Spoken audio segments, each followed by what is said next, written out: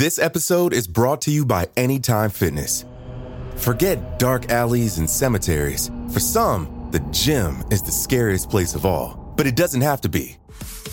With a personalized plan and expert coaching, Anytime Fitness can help make the gym less frightening. Get more for your gym membership than machines. Get personalized support anytime, anywhere.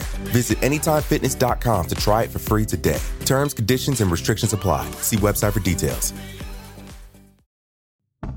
I'm Tanya Mosley. In 1987, my sister Anita vanished without a trace. Decades later, thanks to DNA, we found her. But that's only the beginning of the story. She Has a Name is a new audio documentary that explores the search for redemption, confronting trauma, and healing in the face of unimaginable loss. Subscribe now to Truth Be Told presents She Has a Name, where every revelation brings us closer to the truth. Imagine you're a fly on the wall at a dinner between the mafia, the CIA, and the KGB. That's where my new podcast begins. This is Neil Strauss, host of To Live and Die in LA, and I wanted to quickly tell you about an intense new series about a dangerous spy taught to seduce men for their secrets and sometimes their lives. From Tenderfoot TV, this is To Die For. Search To Die For in your podcast app to follow the show. Due to the graphic nature of this cult's crimes, listener discretion is advised. This episode includes discussions of graphic material that some people may find offensive. We advise extreme caution for listeners under 13. In March of 1989, American college student Mark Kilroy disappeared in the middle of the night in the border town of Matamoros, Mexico. After weeks of detective work in both Mexico and Texas, Mexican authorities found a man who claimed to know the location of the body. He led police to an isolated ranch where they found a macabre altar and a windowless shack. Buried nearby was not only Kilroy's body, but numerous other victims. They were not bodies, but mutilated remnants, torn apart so viciously they were hardly recognizable. All died at the hands of one man and his small band of loyal followers. The man's name was Adolfo de Jesus Constanzo, and the violent cult he led is known as the Narcosatanists.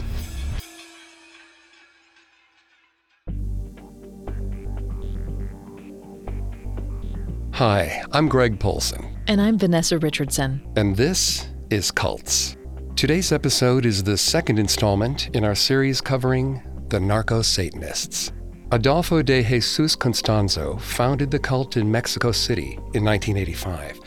It was an insular cult with only about 20 known members, all of whom took part in ritual killings in the name of the ancient gods. If you want to listen to any previous episodes of Cults, you can find them on your favorite podcast directory or on our website, parcast.com. And don't forget to subscribe while you're there, because a new episode comes out every Tuesday.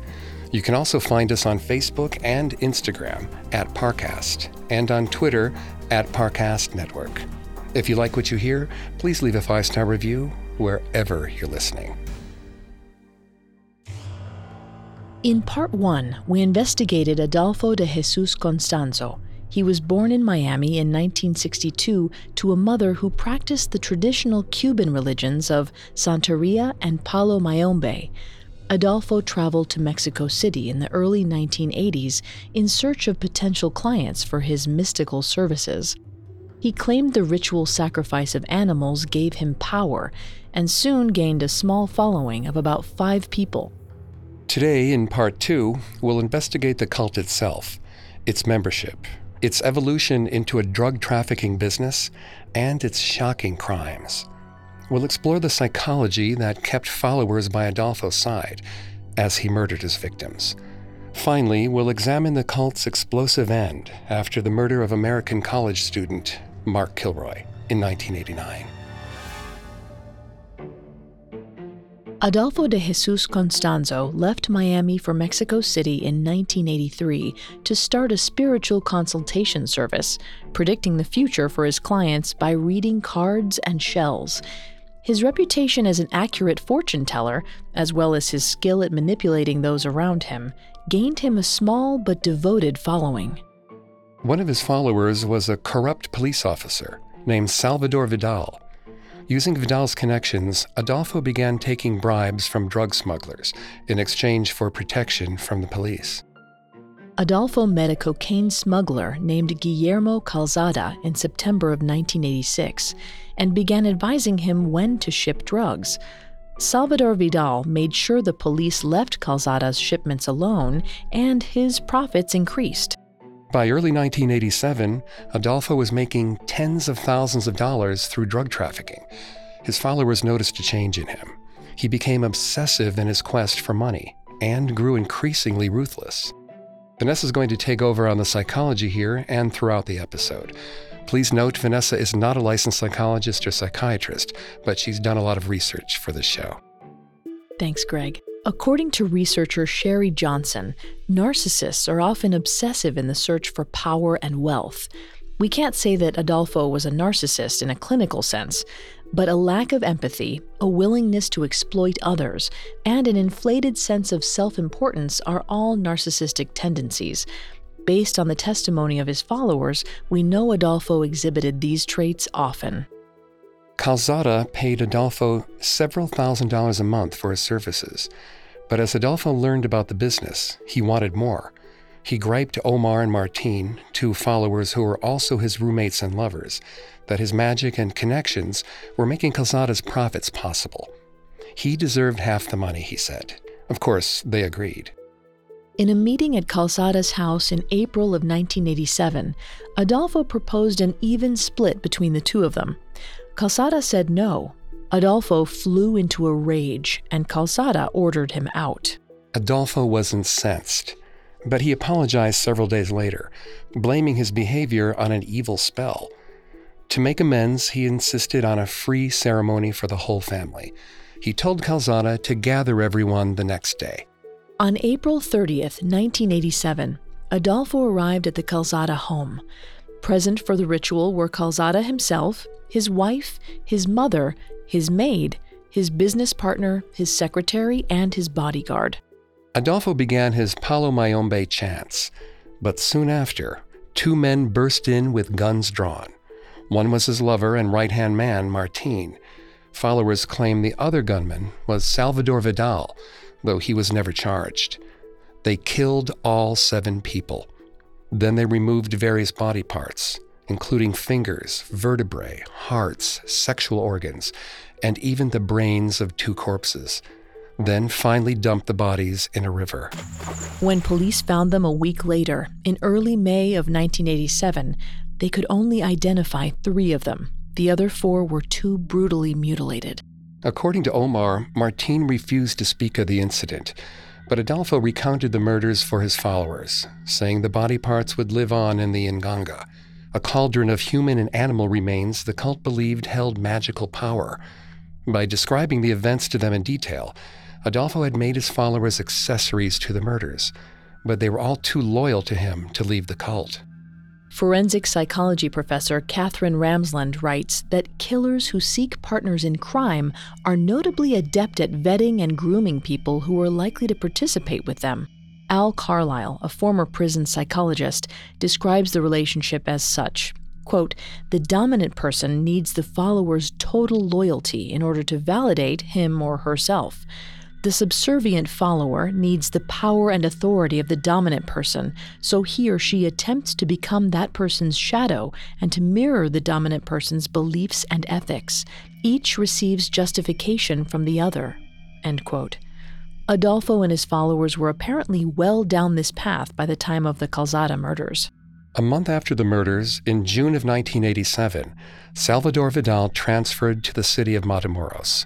Matamoros is just south of the Texas border. Adolfo seized on the opportunity to expand his operation to the border and told Vidal to find someone to partner with.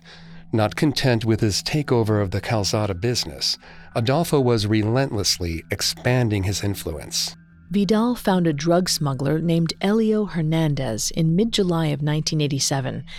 Elio was in his 20s and had only been the leader of his family's drug business for 7 months.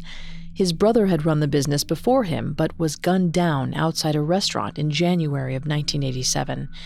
Elio was violent and impulsive, with little leadership experience. Plus, his business was in trouble. The Hernandezes were desperate, which made them ideal candidates for Adolfo's services. Adolfo hatched a plan to worm his way into the Hernandez family. It started with Elio's ex-girlfriend, a 22-year-old woman named Sara Aldrete. Salvador Vidal's research revealed that Elio still carried a torch for Sara, even though he was married. Adolfo saw her as his ticket in. On July 30th, 1987, Adolfo and Martin cut Sara off in traffic and stopped in front of her, refusing to move. With traffic piling up behind them, Adolfo approached her car and insisted that he wanted to meet her. Though she just wanted him to move, Sara eventually relented, either due to exasperation or fear. Adolfo lied and told Sara he was a lawyer from Miami. She asked about the beaded necklace he wore. "It's part of my religion," he said, but would say no more. Preying on her curiosity, he suggested they meet again the next day for lunch. Adolfo began drawing Sara in over the following weeks in August of 1987. He told her about Santeria and Palo Mayombe, though he left out any mention of his human sacrifices. He claimed he was a Santero Cristiano, or Christian Santero, presumably so as not to scare her off. When he told Sara he could divine the future by reading cards, she asked that he read the cards for her. Adolfo refused. She was not ready. While Adolfo pursued her, Sara was still dating another man. But that August, the man received a phone call in which an anonymous caller told him Sara was cheating on him. This led to them having a fight and breaking up. Adolfo knew about Sara's breakup the next time they spoke, claiming he had foreseen it. He then agreed to finally read the cards for her. After reading them, he made 3 predictions. She would get money from her school for the next semester, she would receive a phone call from an old friend, and someone she once dated would come to her with a problem. As he had with so many others, he then reeled off accurate details about her life. His 3 predictions, and all the details of her life, were based on the detective work of Salvador Vidal. But to Sara, it felt like magic. This impressed Sara, but also served as an early test by which Adolfo could gauge her willingness to go along with his so-called magic. Sara was falling victim to what psychologist Robert Lifton calls mystical manipulation, the presenting of prearranged events as spontaneous and supernatural. It's worth remembering that most of Adolfo's followers demonstrated their susceptibility to mystical manipulation to him early on, in the seemingly harmless act of reading the cards or throwing the cowrie shells. The first 2 of his predictions came true soon after. Sara received a scholarship from her school, and an old friend did call her. When she told Adolfo, he reacted as if he expected nothing less. Adolfo's confident and accurate predictions convinced Sara that he really could see the future. She became a believer, and soon after became his girlfriend. His plan to get to Elio was playing out just as he hoped. During September of 1987, Adolfo maintained his relationship with Sara in much the same way as with Omar and Martin. He was unaffectionate, but often generous with his money. When he finally told her he was bisexual in October, she was angry, but she didn't leave. He had no interest in her beyond her connection to the Hernandez family, but he continued to manipulate her into staying by his side as he waited and hoped for Elio to find her. To Adolfo, she was a resource to exploit. His unyielding quest for power dictated his every decision, even in his intimate relationships. Adolfo's time and money spent on Sara paid off in November of 1987. Sara was at a taco stand when she heard a man call her name. She turned to see Elio Hernandez running toward her across the street. Elio told Sara that his family was down on its luck. His brother had been killed 10 months before, and now he feared for his own life. That and the responsibilities of running a drug smuggling operation were getting to him. Sara told him she knew a man who could help. He was a witch. Adolfo's 3rd prediction about Sara came true, and the next piece of his plan had now fallen into place. Elio Hernandez was in his sights. Elio was a prime target for mystical manipulation. Maria Konnikova, an expert in con artists, identifies traumatic life changes as a major contributing factor to whether someone will fall for a con. The combined stress of leadership, fear of rival drug dealers, and the plight of his family after his brother's death made Elio exactly the target Adolfo needed. Sarah was vital to the plan. Elio's attraction to her was a weakness that Adolfo could exploit. He planned to initiate Elio into the cult, then use Sarah to control him. However, he needed to initiate Sarah first, as a way to establish her at the top of the cult's hierarchy. He wanted her to be La Madrina, the godmother, the way he was El Padrino, the godfather. On March 23, 1988, Sarah traveled to Mexico City, where Adolfo was spending the winter. That night, Omar blindfolded Sarah and led her into a darkened room. Adolfo began chanting in the hissing voice he used when supposedly possessed by the spirit of his mystical cauldron, the Nganga. Someone ran a chicken along Sarah's body before cutting its head off, as in the initiation ceremonies of Adolfo and the others. A larger animal brushed against her. She realized it was a goat after she heard it bleeding. Someone chopped its head off, and Sarah felt the blood spray onto her. Adolfo tore her shirt off and carved several symbols into her back, as he had for all of his initiates. He told her that her soul was dead, and that the other followers were her family now. She was their godmother, their madrina, and they would obey her. She was now Rayado. Sarah could now serve as a lieutenant for Adolfo and Matamoros. Followers were to report to her in his absence, and it was up to Sarah to report to him if anyone broke the rules. Adolfo had 3 principal rules for his followers. First, to obey his orders absolutely. The gods had no mercy, he said, and neither did he. Second, they had to accept the gods and spirits of the dead, particularly Kadi Mpembe, the devourer of souls. They could not attend church. Christians were animals, he reminded them. And third, as his own padrino had, Adolfo forbade any drug use. If they did not remain pure, he told his followers, they would die. Imposing strict rules on cult followers makes them more likely to stay with the cult. Sociologists Richard Sosis and Eric Bressler determined this in a study of religious communes.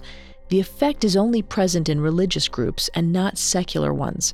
If members feel they're serving a higher power, in this case the gods of Palo Mayombe, they tend to react positively to rules, even if the rules seem unnecessary. Elio underwent his own Rayado ceremony the next day, on March 24, 1988. After the ceremony, Adolfo proposed the business side of their deal. He would receive half of what the family made, but he offered a money-back guarantee. He would take nothing if their profits didn't increase. Such an arrangement may have seemed generous to Elio, but to Adolfo, he was another pawn to exploit in his selfish pursuit of control. He offered the deal because he was confident he could deliver on it. While Adolfo claimed he would increase profits with his powerful magic, his plan to pull it off was simple business networking.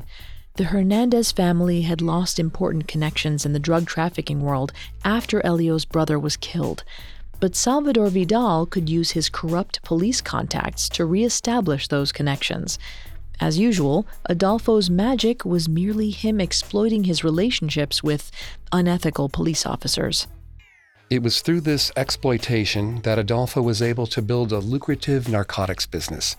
By preying on the desperate, he weaseled his way into an established drug trade and created a pathway for his cult to thrive. Unfortunately, this only increased his tendencies toward violence, and the murderous devastation Adolfo would unleash would be sickening to look upon. We'll return to our story in just a moment. This episode is brought to you by Anytime Fitness. Forget dark alleys and cemeteries. For some, the gym is the scariest place of all, but it doesn't have to be. With a personalized plan and expert coaching, Anytime Fitness can help make the gym less frightening. Get more for your gym membership than machines. Get personalized support anytime, anywhere. Visit AnytimeFitness.com to try it for free today. Terms, conditions, and restrictions apply. See website for details. And now, back to cults. Adolfo de Jesus Constanzo spent the winter of 1987 and 1988 in Mexico City. It was there where he indoctrinated Sara Aldrete and drug lord Elio Hernandez into his burgeoning cult. Hernandez operated out of Matamoros, a border town just south of Texas, and Adolfo had his eyes set on finding a partner to establish business operations there. By using mystical manipulation to trick Elio into believing in Adolfo, the latter had found a way to pursue the things he coveted most: money and power. Once they were back in Matamoros in April of 1988, Adolfo asked Elio to gather his most loyal men. Elio rounded up 5 employees: El Dubi, Carlos, Aurelio, Sergio, and Malio. El Dubi was a ruthless enforcer and was known for getting in gunfights in Matamoros bars. Carlos made money selling cocaine to tourists. Aurelio was the foreman of Rancho Santa Elena, the Hernandez base of operations. Sergio was Elio's cousin and had experience running drug shipments. Finally, there was Malio, a college student from a wealthy family. Adolfo saw the potential to make Malio a leader within the business. These 5 men formed the core of Adolfo's cult in Matamoros. During the first half of April 1988, Adolfo and Sara taught them the ways of Santeria and Palomayombe in Sara's living room. During April, 3 weeks after Sara and Elio had been initiated, the 5 men were cut into the cult themselves. Adolfo now had 5 loyal foot soldiers to use however he saw fit. Salvador Vidal saw to it that the Hernandez business thrived again. Shortly after the mid-April initiation of the new members, he arranged for 1 ton of federally seized marijuana to fall into Elio's hands. Adolfo's rituals ensured his mysticism got the credit for their success. He told Elio the name of a buyer he claimed to have identified through cowrie shells. The drugs brought a $200,000 profit. The crew continued to make similar deals between April and May of 1988. Adolfo and Salvador secured deals through business channels, but Adolfo presented them to Elio as the result of black magic. The Hernandez family was making more money than ever. But as always, it didn't satisfy Adolfo's relentless drive to increase his power and wealth. In late May, he proposed to Elio that they expand their business by stealing drugs from rival smugglers. Aurelio, the foreman of Rancho Santa Elena, learned of a small-time drug trafficker named Hector de la Fuente. De la Fuente stored his marijuana at a farm next to Aurelio's house. Aurelio saw this and told Adolfo. On May 28, 1988, Adolfo's gang went after de la Fuente. The gang found the trafficker in town, kidnapped him, and brought him to his stash. The 5 new initiates were all there: Aurelio, El Dubi, Carlos, Sergio, and Malio, as well as Adolfo and Martin. They arrived at the farm where the drugs were hidden to find Moises Castillo, the 52-year-old son of the farmer who owned the land. Castillo lived in Texas, but was there to help his elderly father with his farm.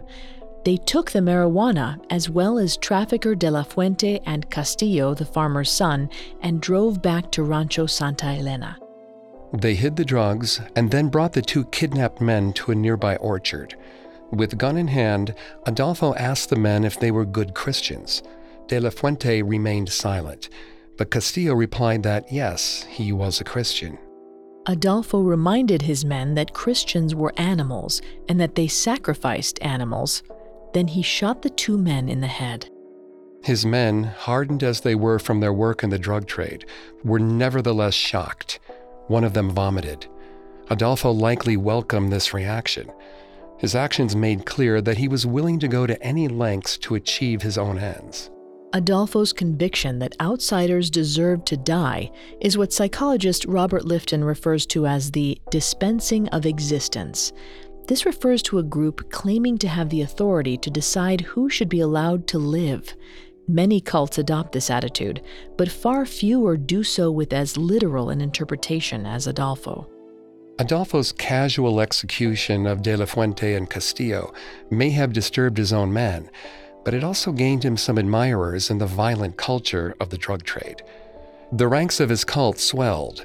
In June 1988, he initiated Serafin Hernandez, usually called Little Seraphine, to distinguish him from his father, who most called Old Seraphine. Little Seraphine was Elio's nephew. He was not considered smart or competent, but he had one quality that made him a valuable member of the cult. He was an American citizen and could cross the border much more easily than other followers. Little Seraphine took to his status as a cult member with enthusiasm, quickly developing a swagger and attitude that drew attention in the Matamoros bar and club scene. He became a useful recruiting agent. By mid-June of 1988, the Matamoros chapter of the cult increased from 7 to 12 followers. Salvador continued to arrange lucrative drug deals, and Adolfo continued to take credit for the success. His rituals moved from Sarah's apartment to a shack on the ranch. And he decided it was time to make an nganga for Rancho Santa Elena. He began compiling the ingredients for the cauldron. In early July of 1988, Adolfo and Martin returned to Mexico City. Sarah joined them. They hadn't been there long before longtime follower Jorge Montes came to Adolfo with a problem. Jorge wanted to get rid of his roommate, Ramon.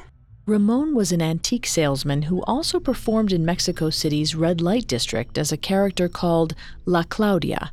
Ramon was a former lover of Jorge's. Though they still lived together, their relationship had deteriorated. Ramon frequently came home drunk with younger men, raising a ruckus in the building. He also occasionally refused to let Jorge's card-reading clients into the apartment. In July of 1988, Ramon accused Jorge of stealing one of his antiques. He stormed through the house, upending furniture. When he kicked one of Jorge's beloved pet poodles, it was the last straw.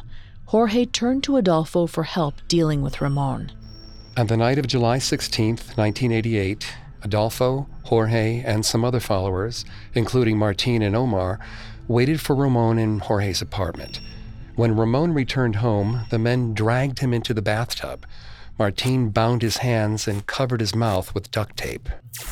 Adolfo cut off his toes, fingers, and genitals. Jorge and Omar fled the room. Another follower vomited. Adolfo had sacrificed many animals in front of them, but he had never done anything like this. They hadn't expected him to butcher the man in Jorge's bathroom. Adolfo partially skinned Ramon before finally killing him. Adolfo then collected Ramon's blood in a container, took several bones, and removed his brain from his skull. He now had the human soul he needed for Rancho Santa Elena's nganga. Adolfo believed sacrificial victims would better serve his nganga if they died in immense pain and fear. Santeria and Palo Mayombe scholar Mijene Gonzalez Whippler writes that some paleros torture and boil a black cat to place in the nganga.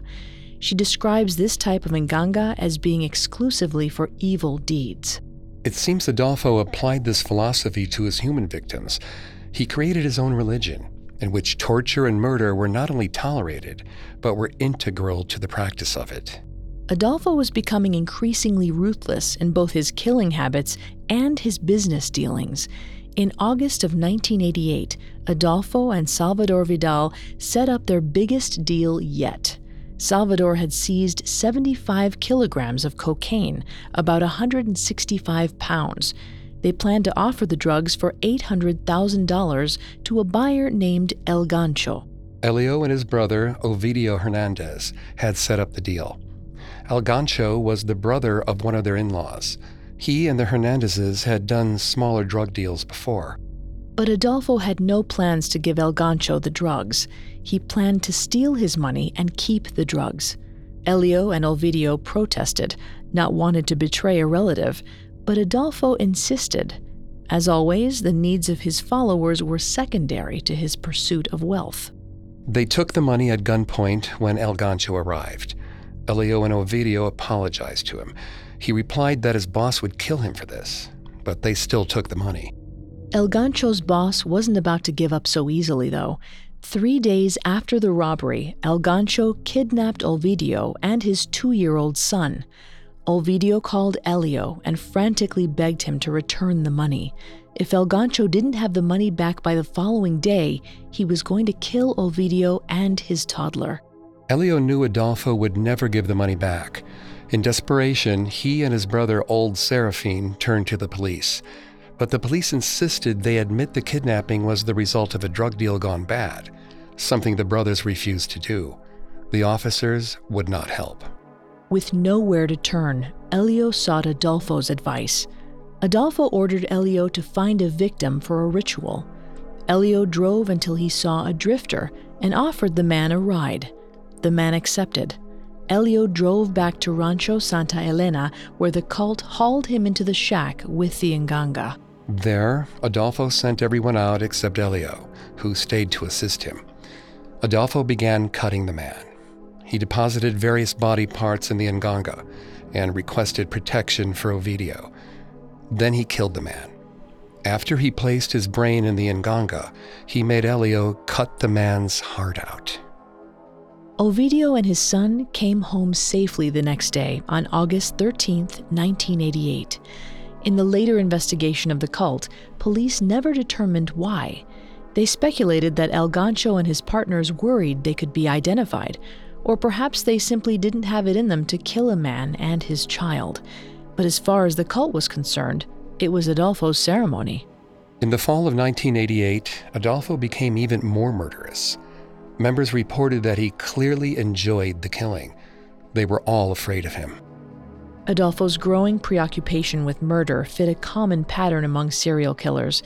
Criminologist Stephen Gianangelo described in his book, The Psychopathology of Serial Murder, how serial killers become more dangerous over time. If a killer gets away with murder, it leads to increased confidence. If the killer feels excitement from it, this confidence leads to more murders. After a while, the killer becomes comfortable with murder and eventually even desperate for it. This pattern is similar to Adolfo's murders. He had waited a year after the Calzada murders before he killed again. But once he began killing on a regular basis, he wanted it more and more.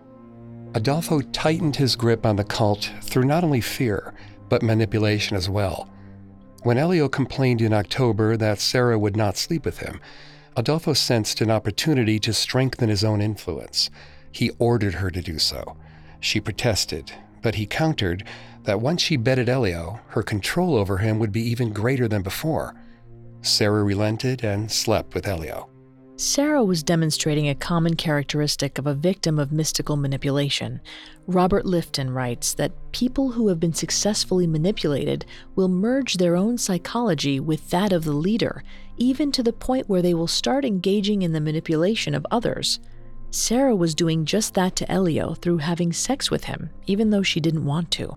Murder became commonplace for Adolfo and the cult in late 1988 and the winter of 1989.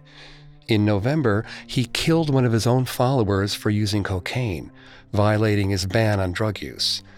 In December, he killed Salvador Vidal's 2 police assistants because Vidal didn't trust them anymore. In February of 1989 alone, the cult killed 5 people. One of the cult's victims that February was a 14-year-old boy. Adolfo made Elio murder the child after several other cult members noticed the boy walking past the ranch.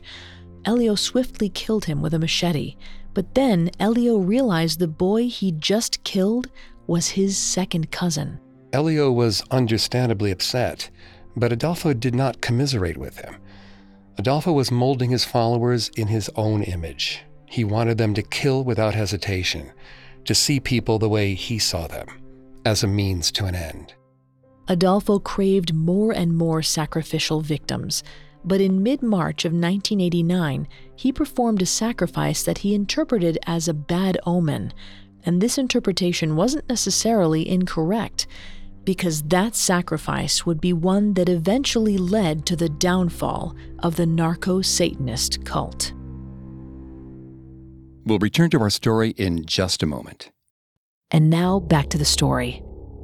By the late winter of 1989, Adolfo de Jesus Constanzo had successfully established his drug smuggling operation in the border city of Matamoros, Mexico. He had also cemented his place at the head of a murderous cult. His followers noticed he was becoming less interested in the magical side of his rituals and seemed increasingly fixated on the killing itself. He was now murdering victims on a weekly basis. Again, Adolfo fit the serial killer's pattern Stephen Gianangelo described.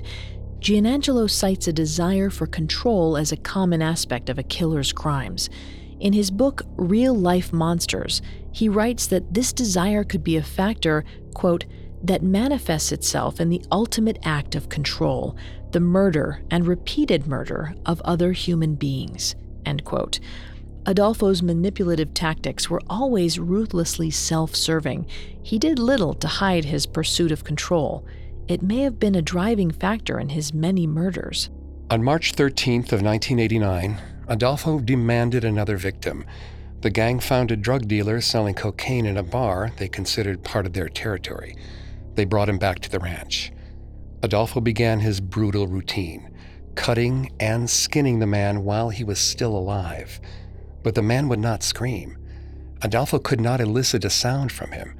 He could not bring the man's pain and fear to the surface. Adolfo considered the sacrifice a failure. He'd wanted to kill someone softer, someone who would scream. Adolfo realized his ideal target was someone young, like a college student. Conveniently, spring break was in full swing in Matamoros. The next night, March 14th, 1989, followers Malio and Little Serafine set out in Serafine's pickup truck to find a victim. At 2 a.m., as college students streamed across the bridge from Matamoros on the Mexican side to Brownsville on the Texas side, the cult members saw a blonde 21-year-old named Mark Kilroy. They offered him a ride. Exhausted from a night of partying, Kilroy accepted the offer. They drove Kilroy to Rancho Santa Elena and tied him up, then left him in the back of a truck for the night. The next morning, Domingo Reyes, the caretaker of the ranch, found Kilroy. He brought him some eggs for breakfast. The caretaker felt sorry for the boy, but he knew better than to offer more help.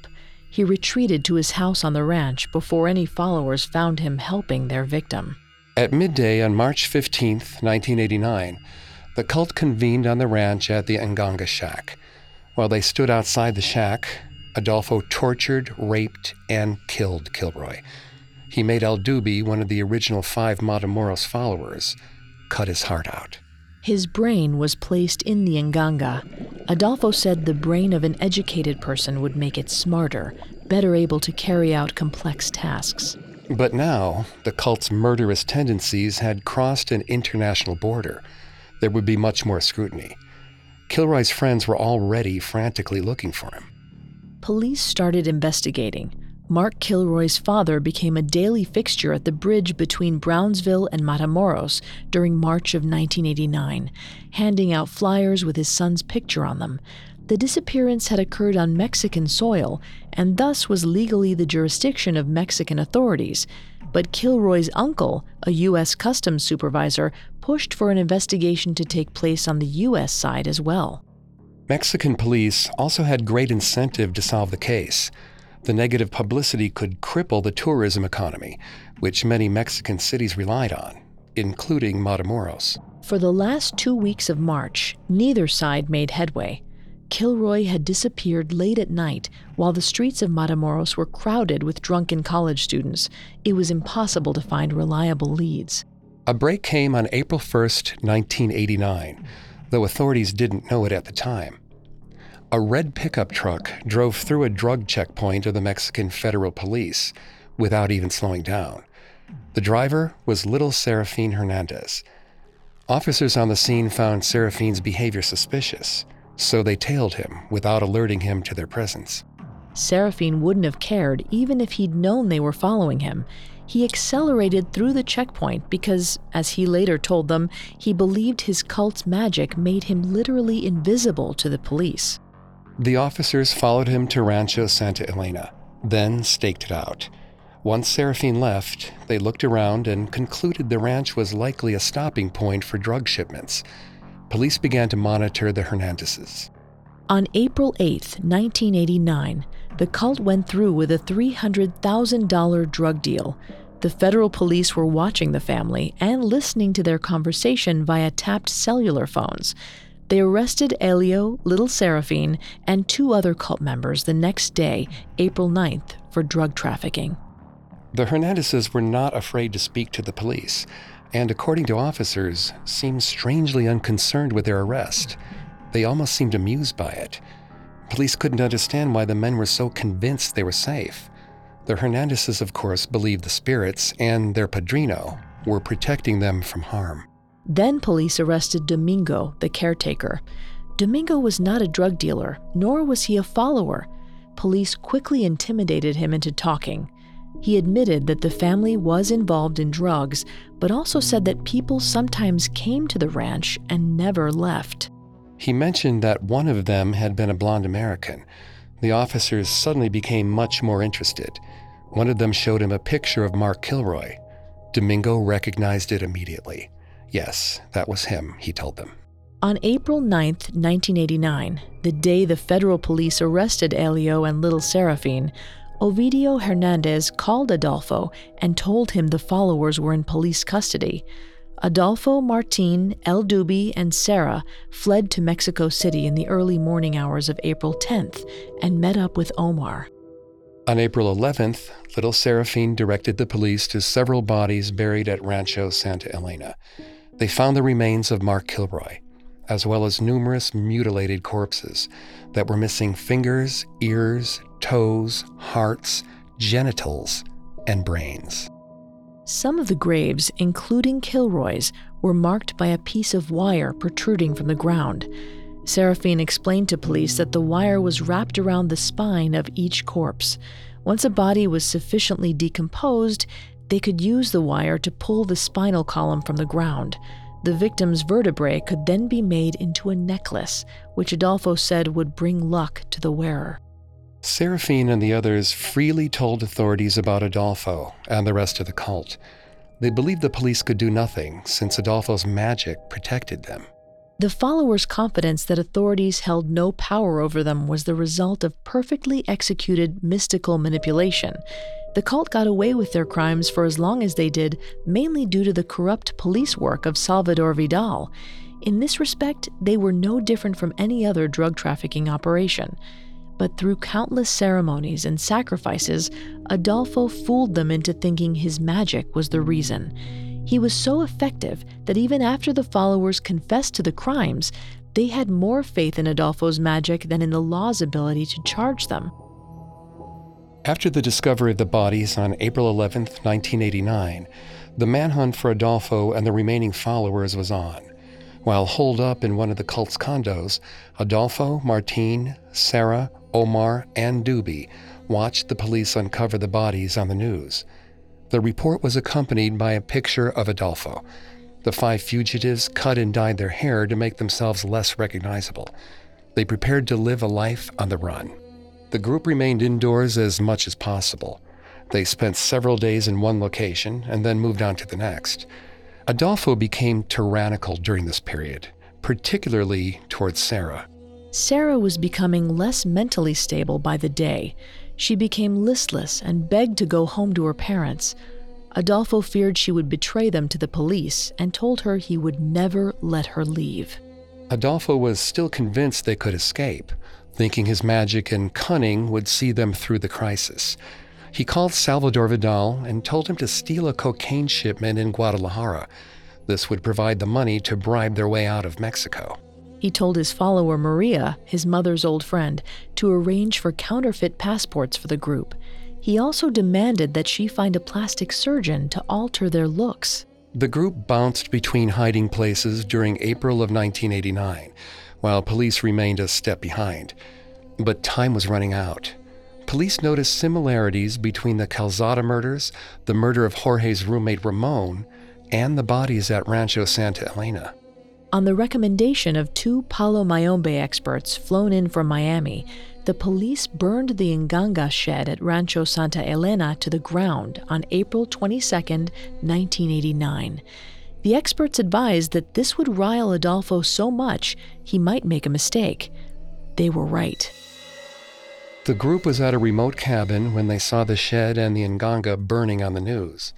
According to followers, Adolfo shot the TV with a machine gun, then destroyed objects around the cabin while screaming for over an hour. The noose was tightening on Adolfo in late April. Salvador Vidal informed him in a phone call that he had seen the destruction of the Nganga. He believed Adolfo's magic was gone. He would no longer help them. They had no source of money for their escape. Once a loyal partner, Vidal was now distancing himself from Adolfo as the police closed in. Adolfo saw the end coming. He made the others agree to a suicide pact. If authorities closed in, Omar was to kill Adolfo and Martin, then the others, then himself. Adolfo announced they would return to Mexico City. Things became increasingly bleak for the group. Jorge Montes was arrested the day before they returned. On April 27, 1989, they arrived at a dingy apartment in Mexico City that Maria had found. 5 days later, on May 2nd, Adolfo sent Sarah to find a payphone and call the plastic surgeon he hoped would alter their looks enough for them to pass out of the country. She spoke to the man, but he refused to help them and hung up the phone. She also telephoned a neighbor of her parents during this outing to check on her family. She told them Adolfo had kidnapped her and that she wanted to escape. Authorities arrived outside the apartment the cult was holed up in on May 6, 1989. But they weren't there for Adolfo. They were investigating an unrelated case. When Adolfo saw the police car outside, he yelled to the others that the chase was over. As they armed themselves, he opened the window and aimed his submachine gun at an officer. According to Sarah and El Dubi, Adolfo cried, quote, "Mother, this is it," end quote, and fired on the police. A vicious gun battle ensued. Adolfo threw wads of money out the window, hoping to cause enough mayhem among bystanders that he could escape. When that didn't work, he trained his gunfire on a propane tank nearby. He hoped to blow up the tank and start a fire. It didn't work. Sensing the end was near, Adolfo ordered Omar to burn the several $1,000s of remaining money they had. If he couldn't have it, he would not let anyone else have it, he said. When El Dubi handed him 2 bullet magazines and told him they were all that was left, Adolfo knew his time was up. Adolfo demanded that they carry out the suicide pact, but Omar refused to kill Adolfo and Martin. Adolfo ordered El Dubi to do it. He didn't want to either, but Adolfo assured him he would be back from the dead. Sarah screamed at El Dubi to do it, and he reluctantly agreed. Adolfo and Martin stood in a closet in the bedroom, and El Dubi emptied the gun's magazine into them. But he didn't kill anyone else. It was over. In press releases that came directly after the incident, authorities said the police killed Adolfo, but they later changed the story and announced that El Dubi killed Martin and Adolfo. He admitted to it during his confession. After Adolfo's death, Sarah ran to the police claiming to be a hostage. El Dubi came out soon after and was apprehended. Police stormed the building and found Omar hiding under a bed. Police questioned all 3 soon after, and much of the public knowledge of the cult's crimes comes from these interrogations. Sarah maintained her innocence, claiming that she originally left Matamoros for Mexico City, thinking she was embarking on a vacation with Adolfo. But she did not pack a bag, and her parents knew nothing of any vacation plans.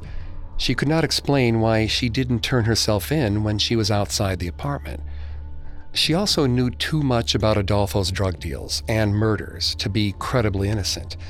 Sarah insisted she only knew a little bit about Adolfo's darker side, through bits and pieces he told her. She nevertheless recounted many of his crimes, including telling investigators that Adolfo raped victims before killing them. Sarah's status quickly went from that of a key witness to a key suspect. El Dubi was also forthcoming in his confession. He was initially horrified by his role in killing his padrino, but he soon regained the swagger he'd had in the cult, telling police that nothing they did could affect him. He seemed to believe Adolfo would soon return and deliver him from their custody. Even after his death, Adolfo's mystical manipulation was largely intact. Omar was not so willing to confess.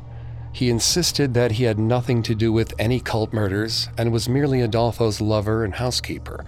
This was true, in part. Omar was not as involved with the cult activities, and he lived in Mexico City, several hundred miles from Matamoros. But eventually, he acknowledged his presence at the sacrificial murder of Jorge Montez's roommate, Ramon. El Dubi was convicted of murder for killing Adolfo and Martin and sentenced to 30 years. Jorge Montez received a 35-year sentence for the murder of Ramon.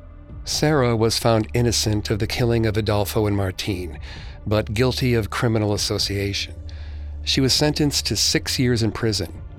In 1994, she was found guilty of multiple counts of murder for the cult's sacrifices and received a 62-year sentence. At the same time, Elio, Little Seraphine, Sergio, and a follower named David Cerna received 67-year sentences. Omar was never sentenced. Once in custody, his health began to falter severely. Less than a year after his arrest, in February of 1990, he died of a heart attack at age 24 due to complications of AIDS. 2 of the followers were charged but did not stand trial.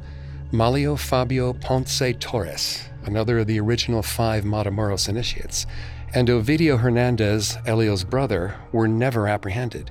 Salvador Vidal was charged with possession and sale of cocaine, but never with murder. Authorities claimed he was a good officer who had been corrupted by drug money and his belief in witchcraft. They also insisted that no other police were involved in Adolfo's cult. Vidal faced 7 to 25 years in prison for the drug charges, but there's no evidence he ever served any time. Rancho Santa Elena became the property of the Mexican government. It stood idle after the killings, since no one was willing to work there. Occasional nighttime digging of the ground, likely by magic practitioners looking for body parts, gave rise to rumors that the cult had not disbanded, but there was little activity to suggest that was true. Adolfo's mother, Delia, appeared in a Miami court on May 8, 1989, 2 days after her son's death. She was there to answer charges that she had destroyed several apartments. Delia told the assembled media that neither she nor her children had anything to do with the occult. The judge sentenced her to 2 years in prison, but allowed her to go free on a $2,500 bond while her lawyer appealed the case. But Delia soon fired her lawyer after he tried to collect his legal bills. She claimed Adolfo's body on May 20th, then disappeared soon after. She never served time in prison, and her fate is unknown. The city of Matamoros endured a storm of bad publicity in the wake of the murders, but tourism the following year was relatively unaffected. Crowds were down slightly, but the crimes did not have a lasting effect. Students arrived again for spring break the next year. In the often hectic pace of the border, even the memory of Adolfo's crimes faded with time. Law enforcement suspected for a while that some of the cult members who were never apprehended or charged had moved to another city and picked up where they left off. Several of the cult's followers disappeared before authorities could question them. But if the followers did continue, they never attracted any attention from the police. It seems likely the cult died with Adolfo. Adolfo did leave behind one mystery that suggested the story was not over. When officers searched his condo in Calle Pomona, they found a room with an altar in which many of the cult's Mexico City rituals and initiations were held. Among the blood and animal carcasses on the floor was a large, clean circle where none of the filth had accumulated. Something had been there and been taken away shortly before the police search: the nganga. Adolfo and the others had removed it when they escaped, but they did not take it with them on the run. After all was said and done, Adolfo's original nganga was still out there. It was never found.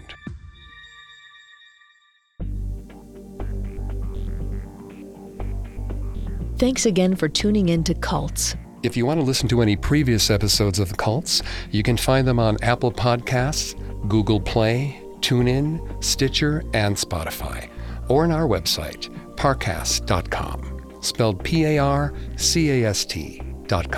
If you like what you hear, please leave a 5-star review or tell us what you think on social media. We're on Facebook and Instagram as @Parcast and Twitter @Parcast Network.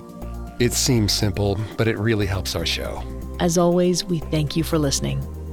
Cults was created by Max Cutler and is a production of Cutler Media and is part of the Parcast Network. It is produced by Max and Ron Cutler, sound designed by Carrie Murphy, with production assistance by Ron Shapiro and Paul Mahler. Additional production assistance by Maggie Admire and Carly Madden.